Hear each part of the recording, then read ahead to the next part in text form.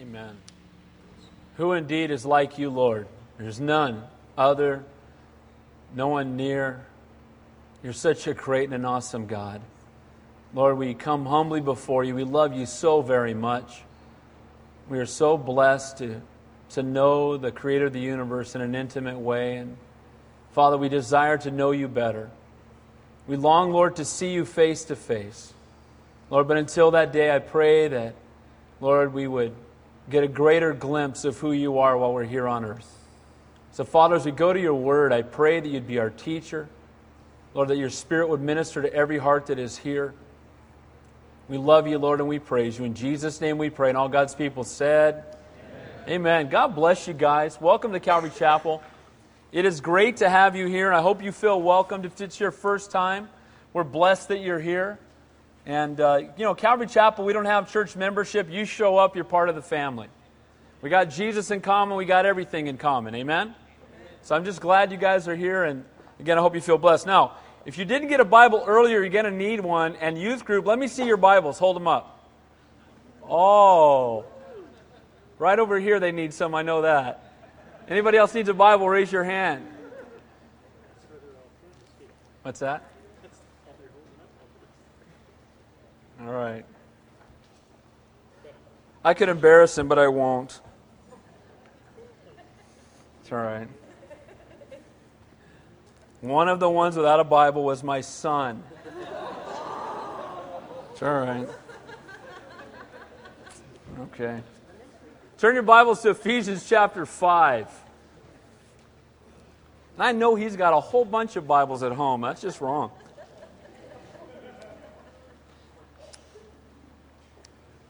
Ephesians chapter 5. Before we get to the text, I do want to say again, Potter's Field on Wednesday.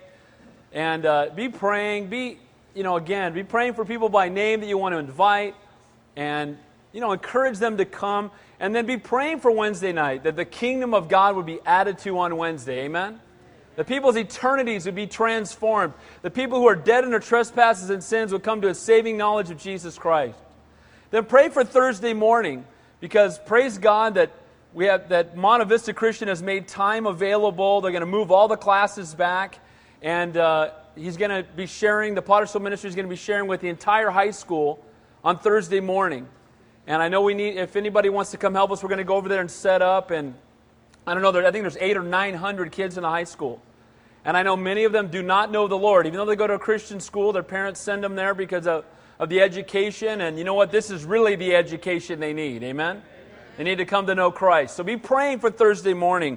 I so desperately want to see people's lives touched and people drawn into the kingdom of God. Well, this morning, as we continue to look at this letter to the church at Ephesus, Paul's been writing this letter. The first 3 chapters, as we've seen, we're reminding them of their spiritual riches. Something you and I need to remember. Who we are in Christ. How rich we are in Christ. How we've been brought near by the shed blood of Jesus Christ. How we can know Almighty God in an intimate and a personal way. But it's important that we just not stop in knowing who we are in Christ, but then we take our position in Christ and we have a practical response to it. It's one thing to know here who we are in Him, and it's another thing to live it out every day. The first 3 chapters talk about our beliefs and who we are, and then the last 3 chapters talk about how we are to behave, how we are to respond to God's grace, how to respond to the fact that we've been blessed and chosen and adopted and accepted and redeemed and forgiven. And we've been brought near by the shed blood of Jesus Christ. And as again, we've said each week, because there's some of you who may be new, it's always this way in the Bible. First we see the work of God and then man's response. It's never the other way around. We don't earn our salvation by our good works. It comes by His great grace. No doubt in a room this size, there's some of you who think you're not good enough. You're not living right. We had a young man walk into the church office this week and was just looking across me saying, I'm not good enough to be forgiven. I said, you're right, but God will forgive you anyway. Amen? And the point is that we need to understand that it's God's grace that comes first and then our response that comes after. But it's also important to note that while we believe very clearly in the grace of God, it's by grace we've been saved, not of works lest any man should boast, that there should be works and there should be holiness in the life of the believer. As we came to chapter 4 the last couple of weeks, we saw how we're to respond to God's grace. First of all, we respond in humility. Guys, we should never be arrogant because we've been forgiven. Amen? Forgiveness ought to produce brokenness, not arrogance. And we ought to be humbled by the fact that Almighty God would forgive us. And I think that's something we ought to contemplate daily. Is how great God is and how gracious God is. Do you ever sit and think, man, I can't believe God forgave me? We ought to think about that more often. But not only should we walk in humility, but we ought to walk in unity.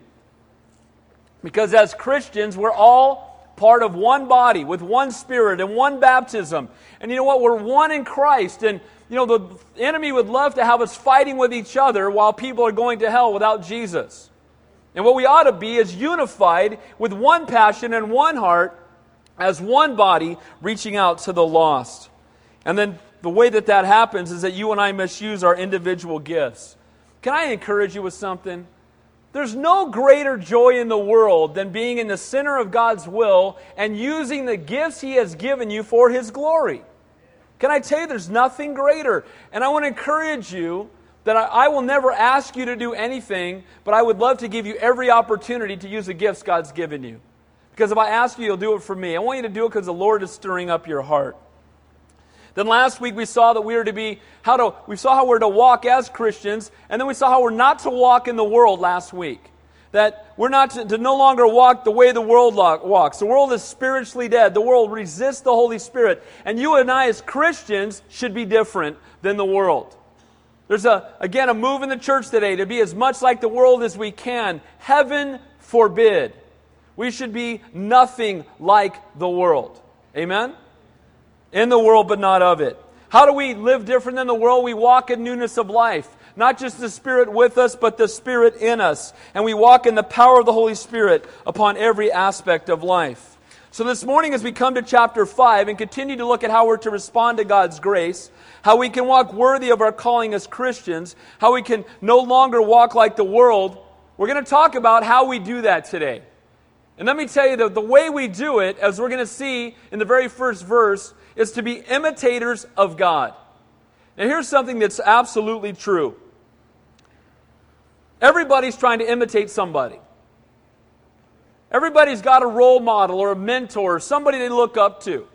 This is an absolute fact in the world we live in today. And you know, as God's children, we ought to be imitating our Father.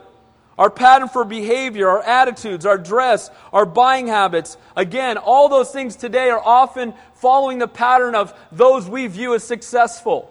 You know, I was in advertising, most of you know, for many years before, I became full-time pastor. And, it's an absolute fact that look how much money is spent by advertising companies to get people, they pay Tiger Woods tens of millions of dollars to wear a Nike hat. Now, why in the world are they doing that? To drive a Buick. Now, why do they do that? Because they know that people think he's successful and they'll want to follow his pattern. Well, Tiger Woods has a Buick, I better get one. That's the dumbest thing I've ever heard in my life, but it works. He hits the ball 400 yards. Maybe if I have Nike balls, I'll drive the ball. It doesn't work that way. But you know what? We pattern ourselves, and there are those that we look up to in the world. We want to look at those who are successful. When politicians run for office, they'll often bring in celebrities to speak for them.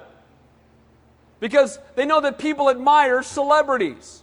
Yet I've yet to figure that one out too. But people admire them and hold them in high esteem and consider them successful, so their words carry more weight. While athletes and celebrities and those who are successful in maybe our office or popular on our campus can and do have a level of influence on us, I believe the greatest influence on our lives, and we're going to see this today because there's going to be a twofold exhortation in this message. I believe the people that have the greatest impact on our lives, while certainly musicians can, especially if we as parents don't keep that from happening, and we know that celebrities can and athletes can, but the people that have the greatest impact on our lives, whether good or bad, are our parents. And our Heavenly Father is the ultimate example, but you know what? He desires that we, as godly parents, be the greatest example for our children.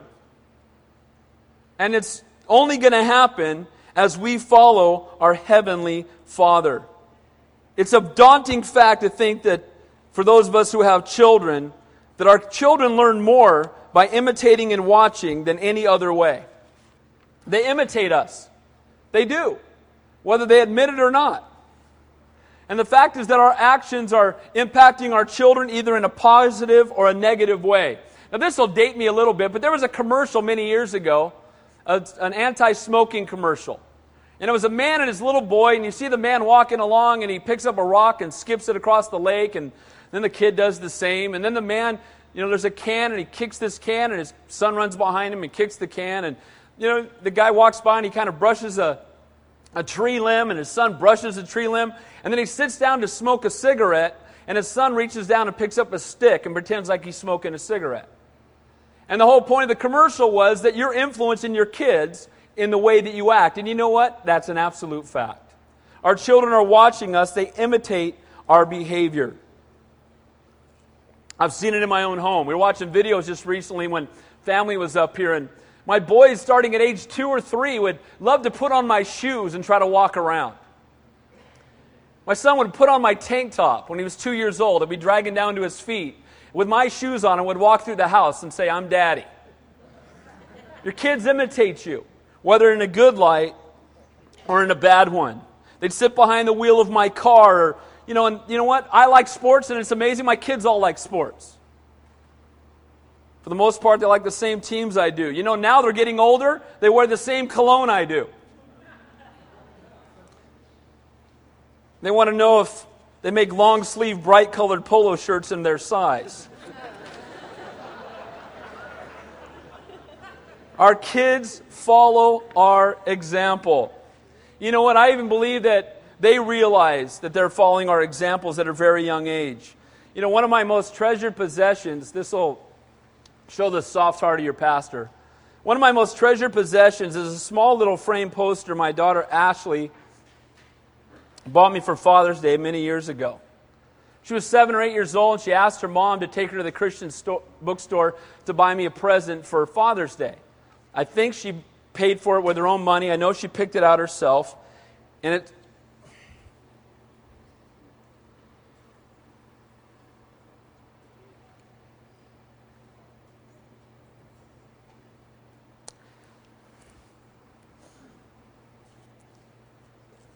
I was a Pastor Chuck Pause.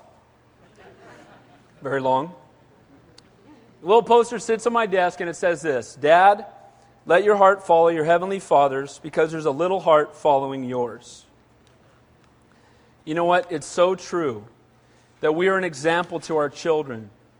And some of the ways they've imitated my behavior have blessed me, and some of the ways they've imitated my behavior has broken my heart. And I think as parents, we can all say the same thing.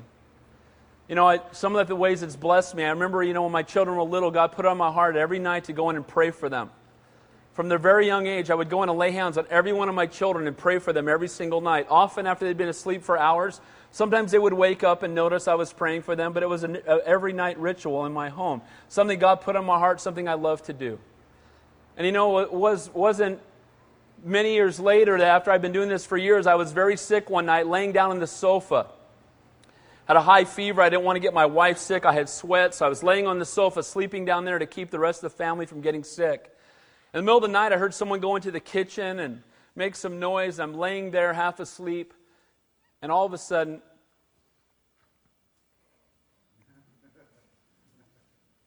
I feel a little hand on my forehead, and I look up. It's my daughter praying for me. Our kids follow our example.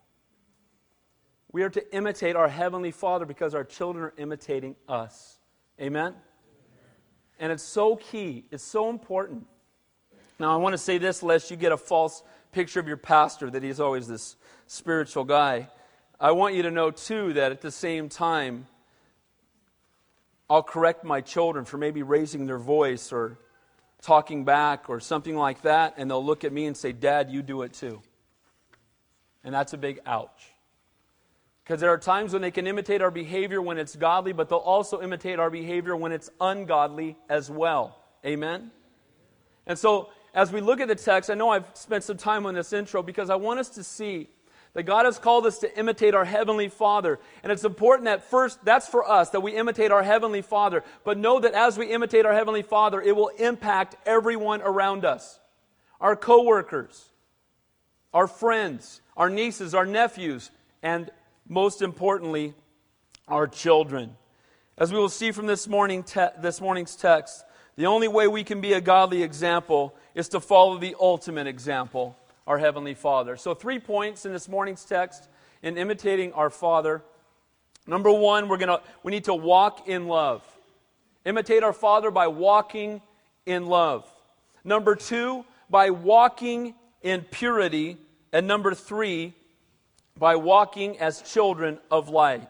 So walking in love, walking in purity, and walking as children of light. Again, imitating our Heavenly Father. So let's begin in verse 1 of chapter 5 of imitating our Father, walking in love. Look at verse 1. Therefore.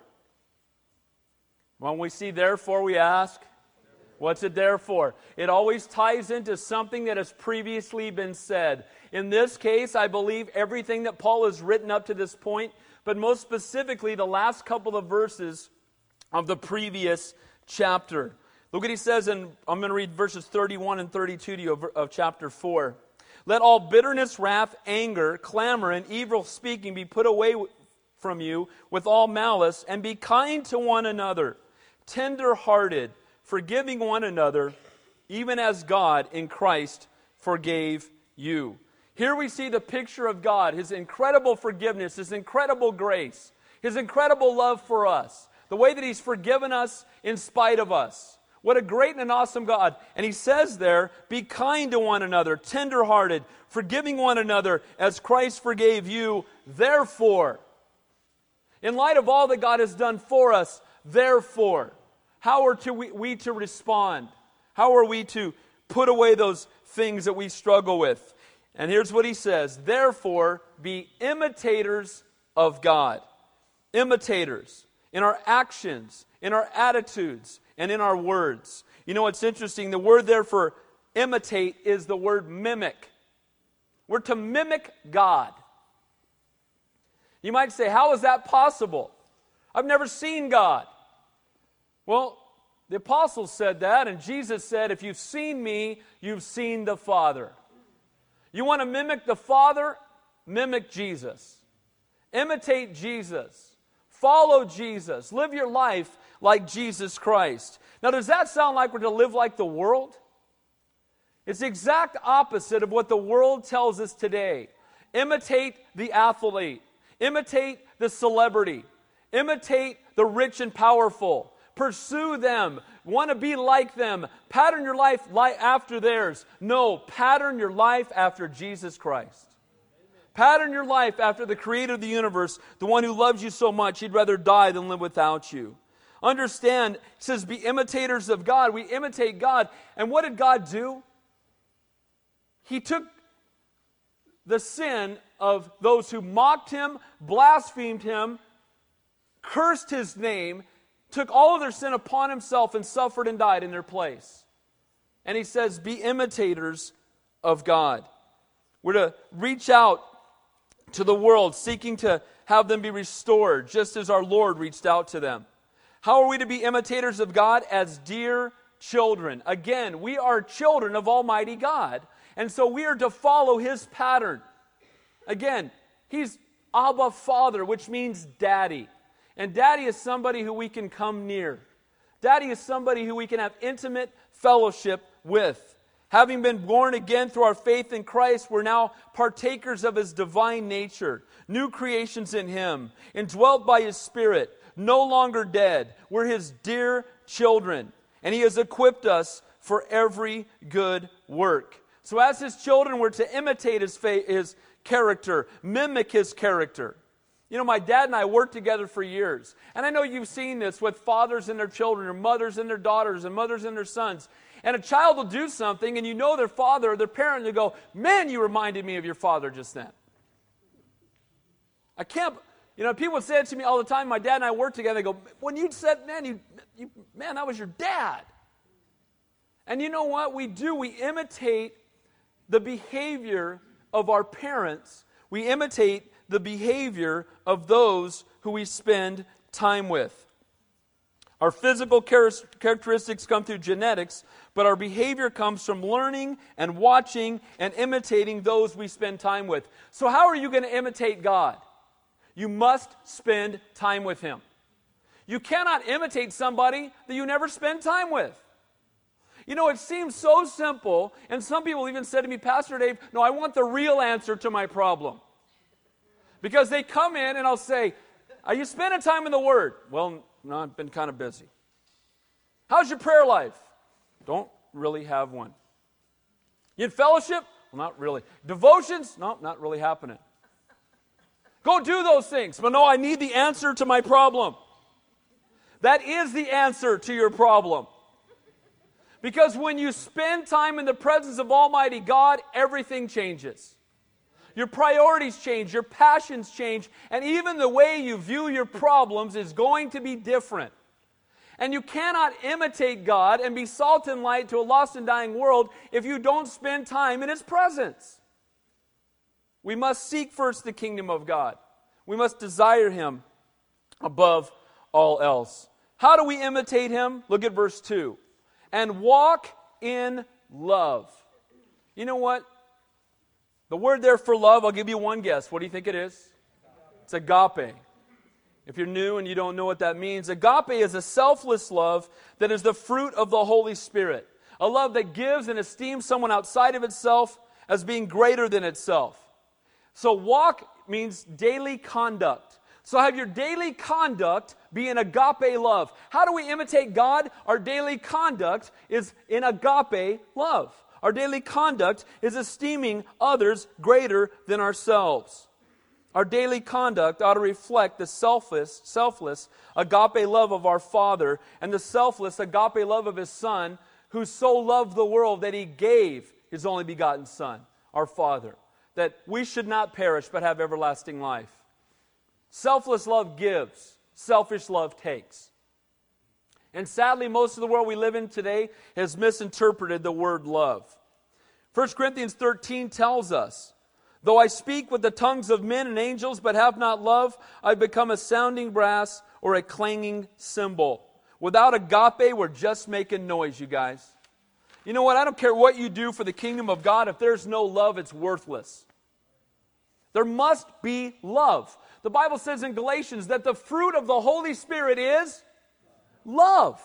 And then there's a list. Love, joy, peace, kindness, good. But all of that describes love. And if there's no love, it's a waste of time. We have a 6-word philosophy of ministry here at Calvary Chapel. Preach the word, love the people. That's it. And you know what? I want to have the best fed, most loved people on this planet. And we need to have that love. If there's no love, it's of no value. Imitate the Father. How do we imitate the Father? By walking in love. Guys, I don't hug you because I'm weird. I hug you because I love you. And you know what? We ought to love each other because the Lord first loved us. Christ also loved us and gave Himself for us. Look what it says. Christ also loved us and gave Himself for us. We're an exhibit of the same kind of self-giving love. We're to exhibit that love to others, that same love that God has for us. The greatest picture of God's love is seen in the sacrificial death of His Son, who out of love for us died in our place. You know what? I think it's a good idea to maybe watch The Passion of the Christ once or twice a year. We need to be reminded of how much our God loves us. How do you determine the value of something? What somebody is willing to pay for it. Amen? How much was paid for you? How much does God love you? And I think sometimes because we don't grasp the depths of God's love, we'll turn somewhere else to find answers when we struggle. But when you realize how much God loves you, He'd rather die than live without you. You're His treasured possession. Where in the world else would we turn? Walk in His love and exhibit that love to the world around us, because as Christ died for us, we too need to die to ourselves. Romans 5:8 says, but God demonstrated His own love towards us in that while we were yet sinners, Christ died for us. He didn't die for you when you were perfect.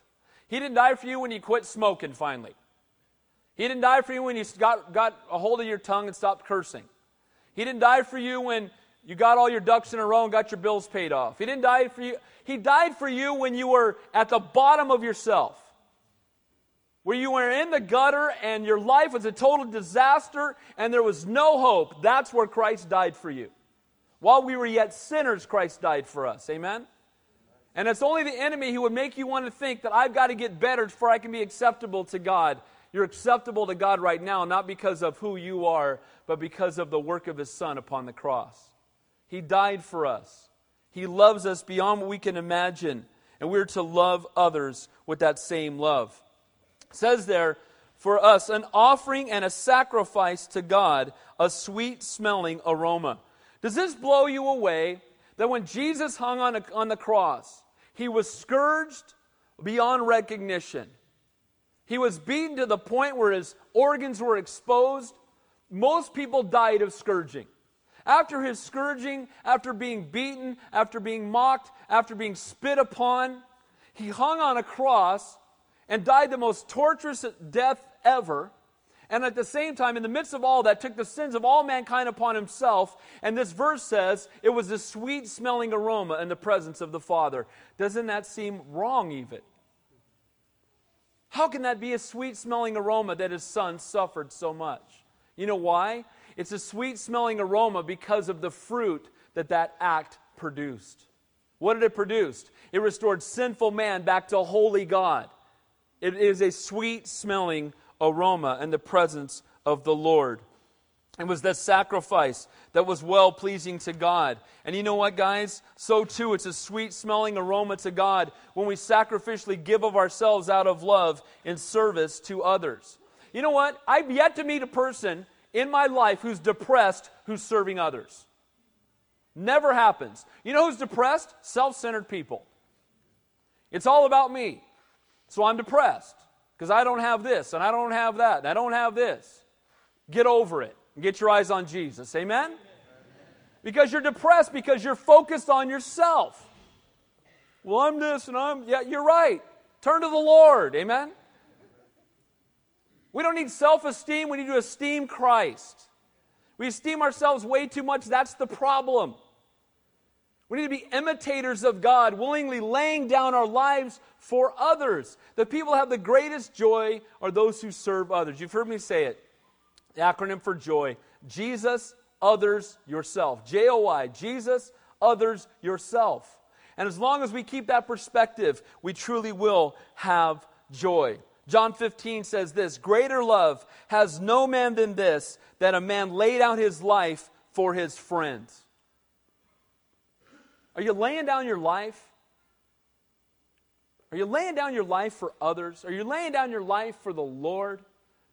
If you're not imitating the Father. You're not imitating the Son.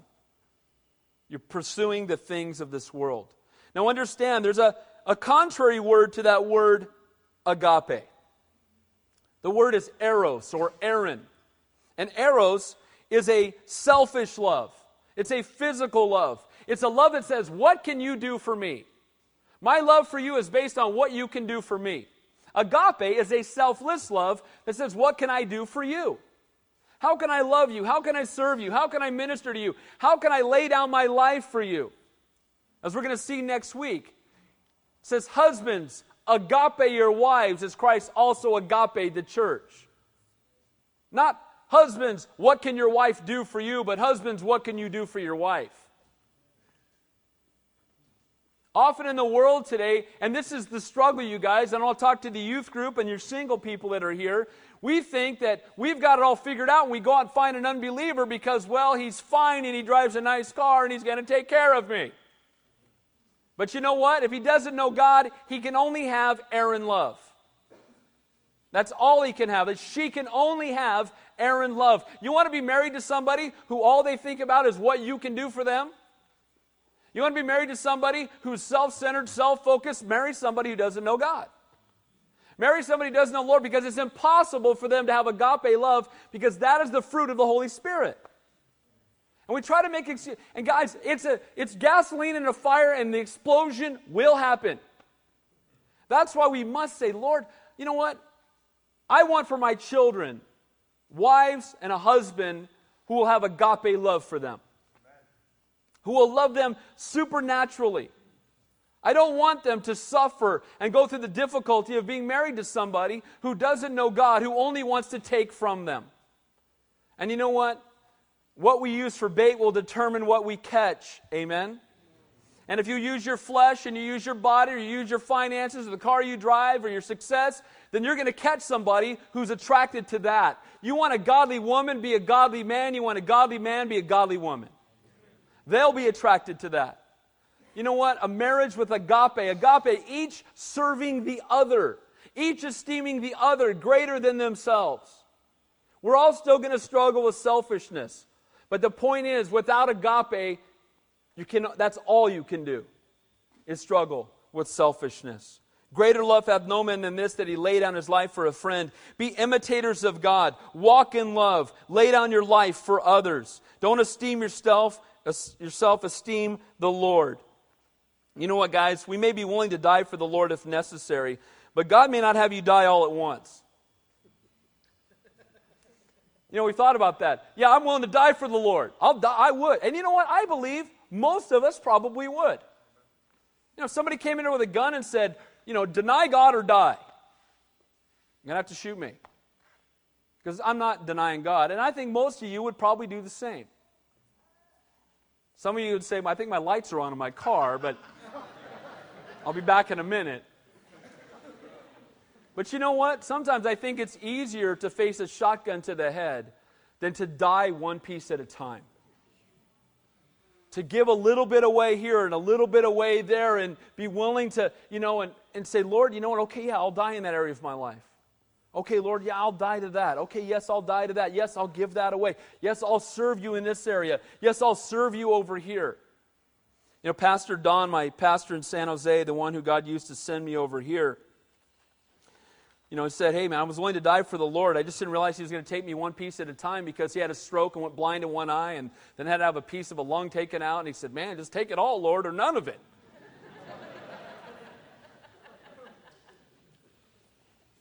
You know what? The heart ought to be that, Lord, my life is yours. I'm going to walk in love. I'm going to imitate you. Lord, I'm going to love the world the way you do. I want to see the world through your eyes. I want to walk in agape, selfless love, esteeming others greater than myself. How do you know somebody's a servant? By how they respond when someone treats them like one.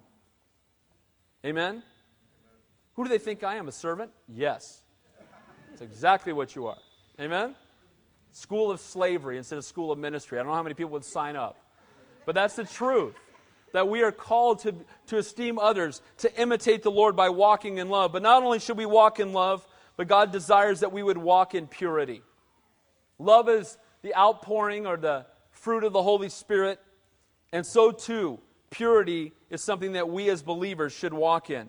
1 Peter 1 says, as obedient children, not conforming yourselves to the former lust, as in your ignorance, but as he who called you is holy, you also be holy in your conduct, because it is written, be ye holy, for I am holy. Now, I know that some of you struggle because you say, Pastor Dave, you preach grace. Grace, grace, grace, grace, grace. And then we get to a chapter and all of a sudden you talk about holiness, holiness, holiness. Which is it? It's both. Amen? It's by grace we've been saved.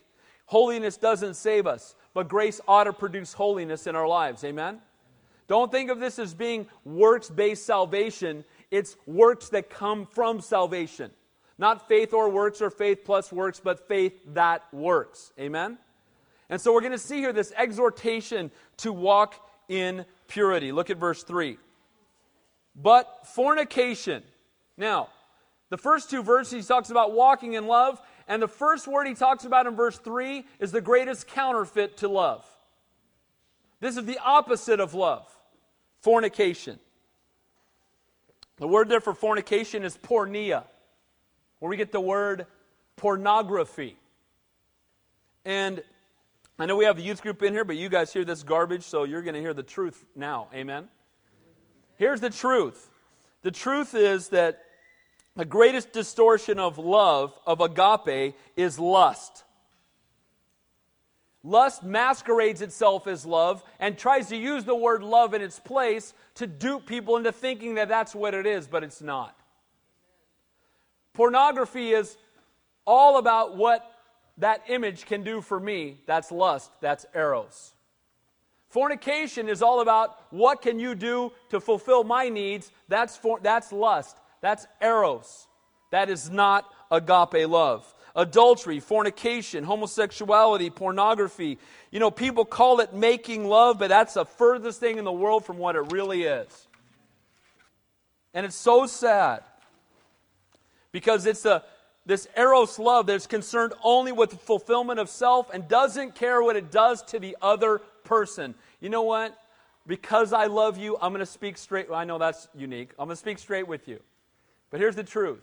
Some of you in this room right now are involved in fornication, adultery, pornography, and you know what? The Lord loves you. He's a gracious God, but you need to stop.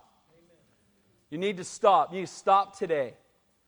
Know that you know what? The prodigal son, you can take 1,000,000 steps away from God, it's only one step back. The Lord loves you. Put a filter on your computer today. Or throw your computer out in the garbage. If you're struggling with fornication in a relationship, then you need to be accountable and you need to not be alone anymore. Amen? Now, that's not the world's perspective, but that's God's perspective, who loves you and knows what's best for you. He's not keeping you from fun. He's keeping you from harm. Amen? He's keeping you from the trials and struggles that will come. Leading someone into sin and disobedience to God's commands. That's what fornication is. Oh, baby, you know I love you. I would just love to be like right there one of those times. You know it? Bag of hammers, you know what I mean? Liar! Because it's heartbreaking, isn't it? Oh, babe, we're making love. You're not making love, you're lusting in your heart, and all you care about is yourself, and you don't care about the other person. You know what? I don't care if you're engaged, you're going to get married, oh, it's okay. No, what you're doing is destructive to your relationship and disobedient to God. Amen. Get right with the Lord. He loves you. Fornication and all uncleanness. This is dirty, immoral behavior, especially again in the area of sexual promiscuity, homosexuality, etc. It's also speaking of evil thoughts and intentions.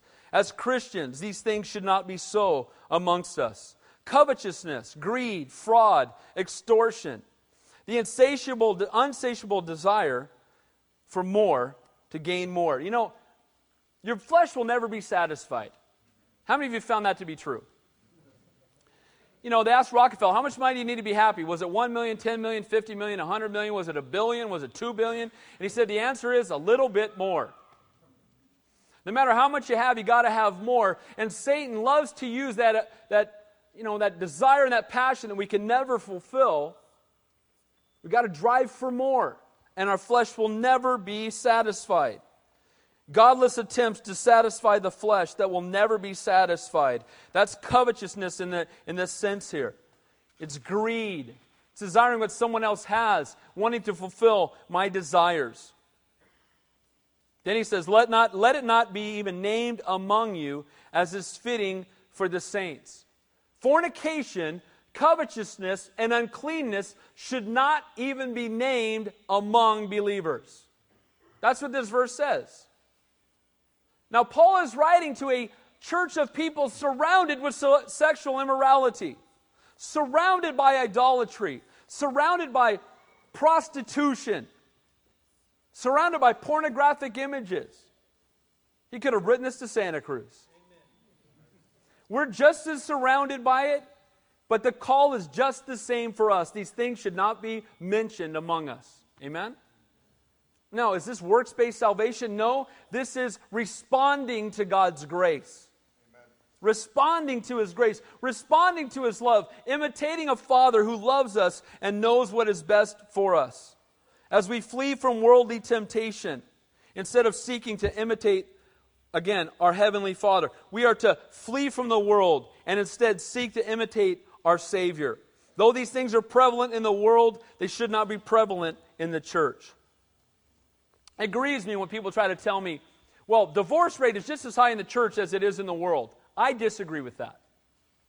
Because you know what? I know a very small number of people who are on fire for God and seeking Him with their whole heart that end up getting a divorce. Now again, if you've been divorced, there are reasons why divorce does happen from a biblical perspective, and it can happen. And I don't want you to feel condemned. I want you to know the Lord is a forgiving and a gracious God. But you know what? We are to be different than the world. Amen? Because we don't imitate Hollywood. We don't imitate the soap operas. We don't imitate what's popular with the world. We are imitators, or to be imitators of Almighty God. Amen? And walk in holiness and walk in purity. Verse 4. Neither filthiness, nor foolish talking, nor coarse jesting. So from sins of the flesh, fornication, uncleanness, and covetousness, to sins of the tongue. How many of you struggle with your mouth? James says it's a small rudder that steers a great ship. Isn't it true? Stinking tongue sometimes. We just open our mouth and, right, and there it is. And it's so true. It's such a huge struggle. So he says here, neither filthiness. This is obscene, degrading, or dirty speech. Should not be coming out of our mouths. Youth group, you guys should not be listening to music where they're cursing your God. Amen? Eminem should not be at your house anytime soon. You know what? Because that stuff, and I don't care if all your friends listen to it. When you put that stuff in, it does impact you. You get desensitized to that language. You get desensitized to the sin. I want to encourage you guys, listen to Christian music. Amen? When I was a kid, we didn't have it like you do. We had love song and stuff, I wore my Bob Dylan album out when he was a Christian for a minute and a half, But the point is, got to serve somebody, right?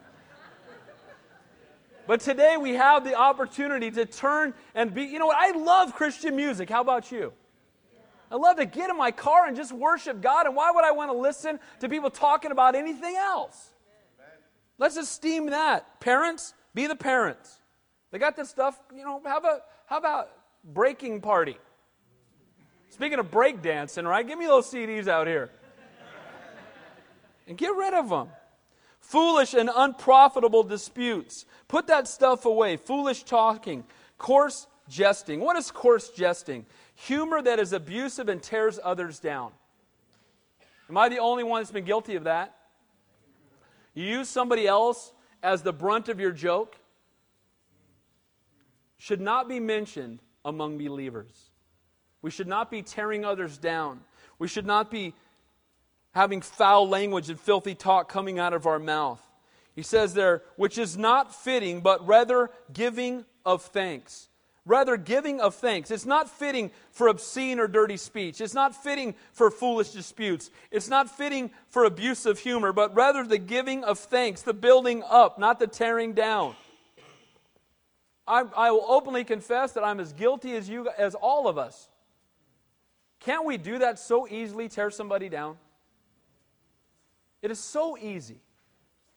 Most stand-up comedians today, that's all they do. Is just get up and tear people down for an hour. And we just laugh. And you know what? As believers, we ought to be building one another up. Amen?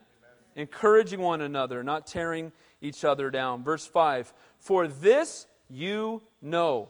A truth that Paul had taught many times, something they knew, and something you and I need to know. Look at the rest of this verse.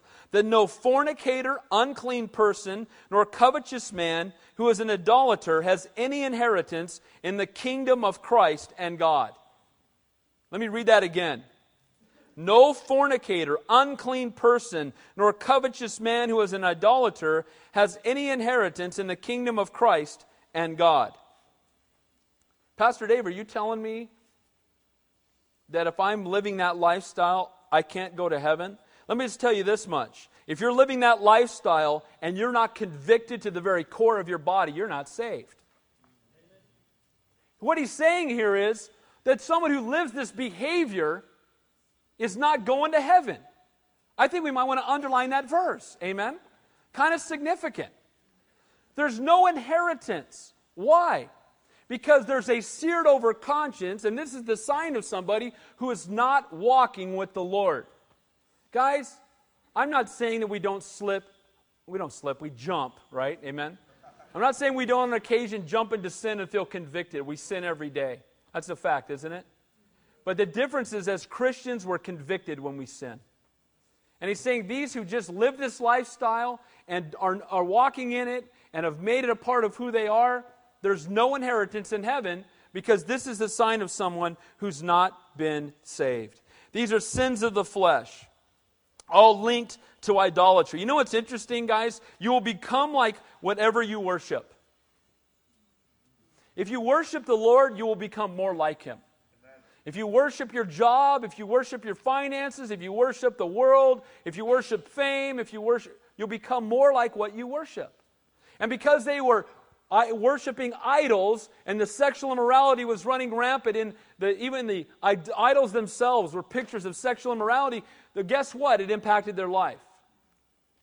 If you're worshiping, if you're listening to certain music, again, the enemy loves to use music to get into our minds. And, we have a tape, we have it at the office. If you haven't seen it and you have teenagers, you should watch it. They sold their souls to rock and roll. Huge impact. Draw us away quickly. And we need to make sure that, again, we're not following after the false gods of this world, but the true and living God of this world. Amen?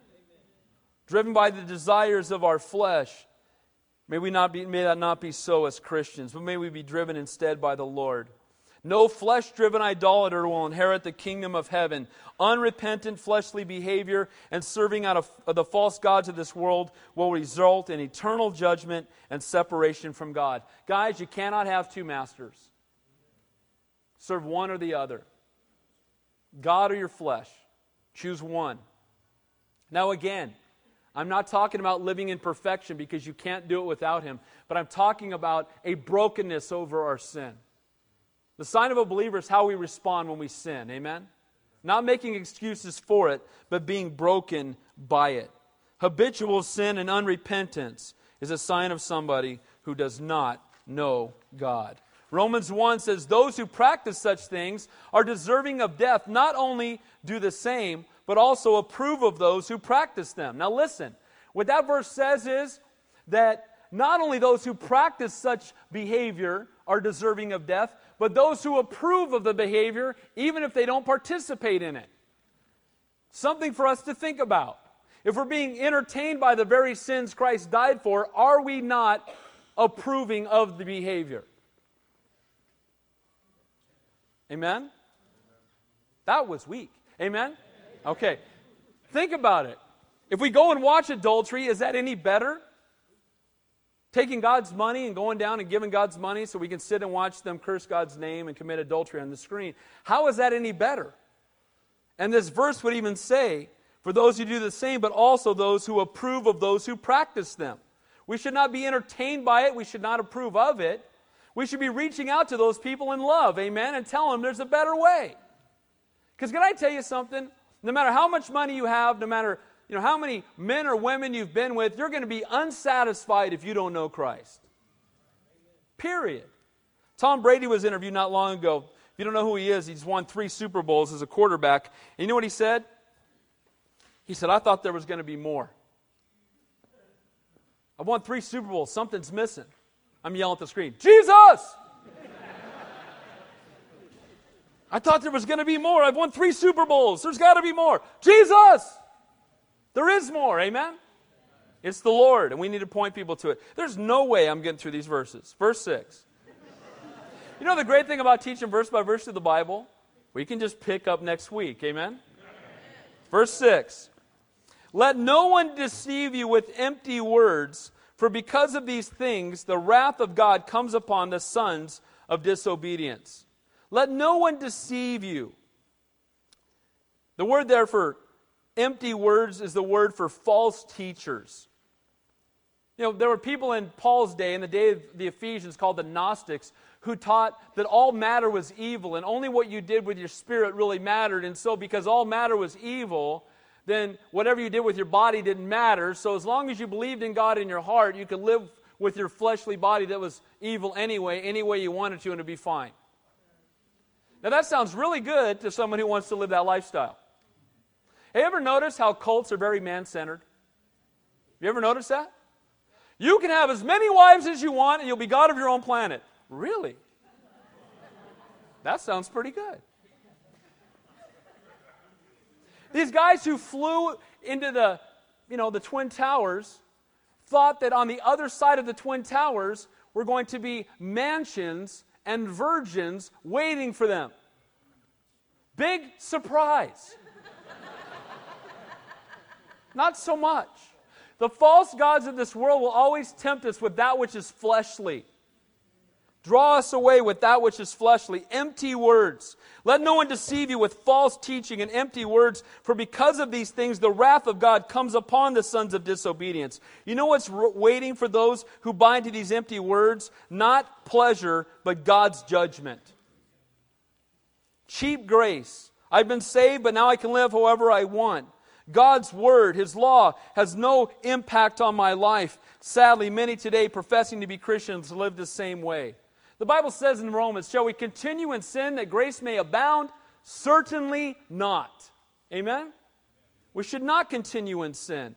Again, guys, get this picture of God. He's not over there going, candy, can't have any. But I want, no, you can't have any. What? No, you can't have any. Oh, no, you can't ride the wheel. You can't do anything. He's not this no-fun bummer dad making you walk around with a black robe and a wheelbarrow full of rules with heaven at the end. Amen? Oh, I'm a Christian, just serving God. Oh, that's not our God. Our God wants us to have lives filled with joy, and what He's keeping us from is juggling knives and playing on the freeway. Amen? He's keeping us from things that will bring us harm, not things that will bring us joy and blessing. The temporary satisfaction of the flesh will fade. Last verse. Man, I did not get far. Verse 7. Therefore, do not be partakers with them. Do not be conformed to the things of this world. Do not be partakers of the wicked works of this world, but walk in purity. Be ye holy, for I am holy. Guys, holiness is not a bad word. It ought to be the goal of every believer. It ought to be the passion of our life, because holiness is wholeness with God. Is He holy? You want to be like your God? Walk in holiness. And you know what? You can't do it yourself, but I can do all things through Christ who strengthens me. I will never be sinless and perfect in my abilities. I'm going to blow it, but here's the difference. As a believer in Christ, I may not be sinless, but I should sin less. Amen? I should be walking closer, desiring, and you know what? I should be grieved by sin. I should not look at sin and make excuses for it, but my heart ought to be broken over it. So, let's be imitators of God. Let's walk in love. Let's walk in purity, as we'll see next week. Let's walk as children of light. Let's walk in the wisdom of Almighty God. Guys, He loves us so much, beyond what we can imagine. We're going to get to heaven, and we're going to be blown away by how incredible our God is.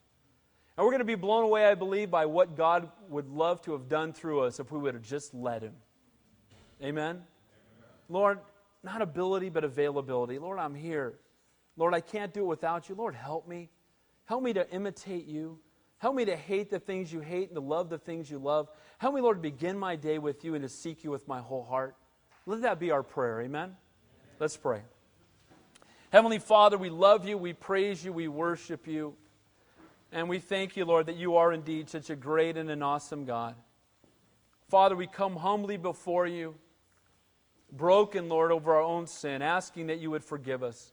Lord, I pray if there's anybody here that's been caught up in fornication or adultery or pornography or any of these areas that this text talked about today, Father, I pray in Jesus' name that they would turn from it right now.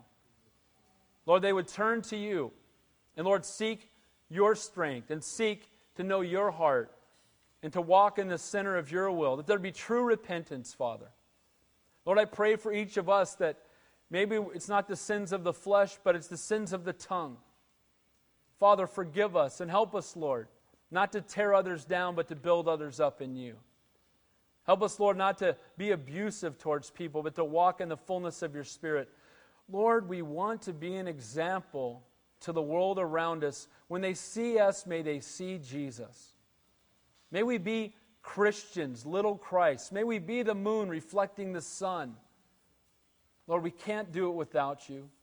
Lord, we come again humbly desperate for you, asking, Lord, you would strengthen us and help us, Lord, to be, again, an example to a lost and a dying world, to reach out to people in love, never to promote our agenda, but only yours, not to desire to fulfill our flesh, but, Lord, to walk in agape love, serving others.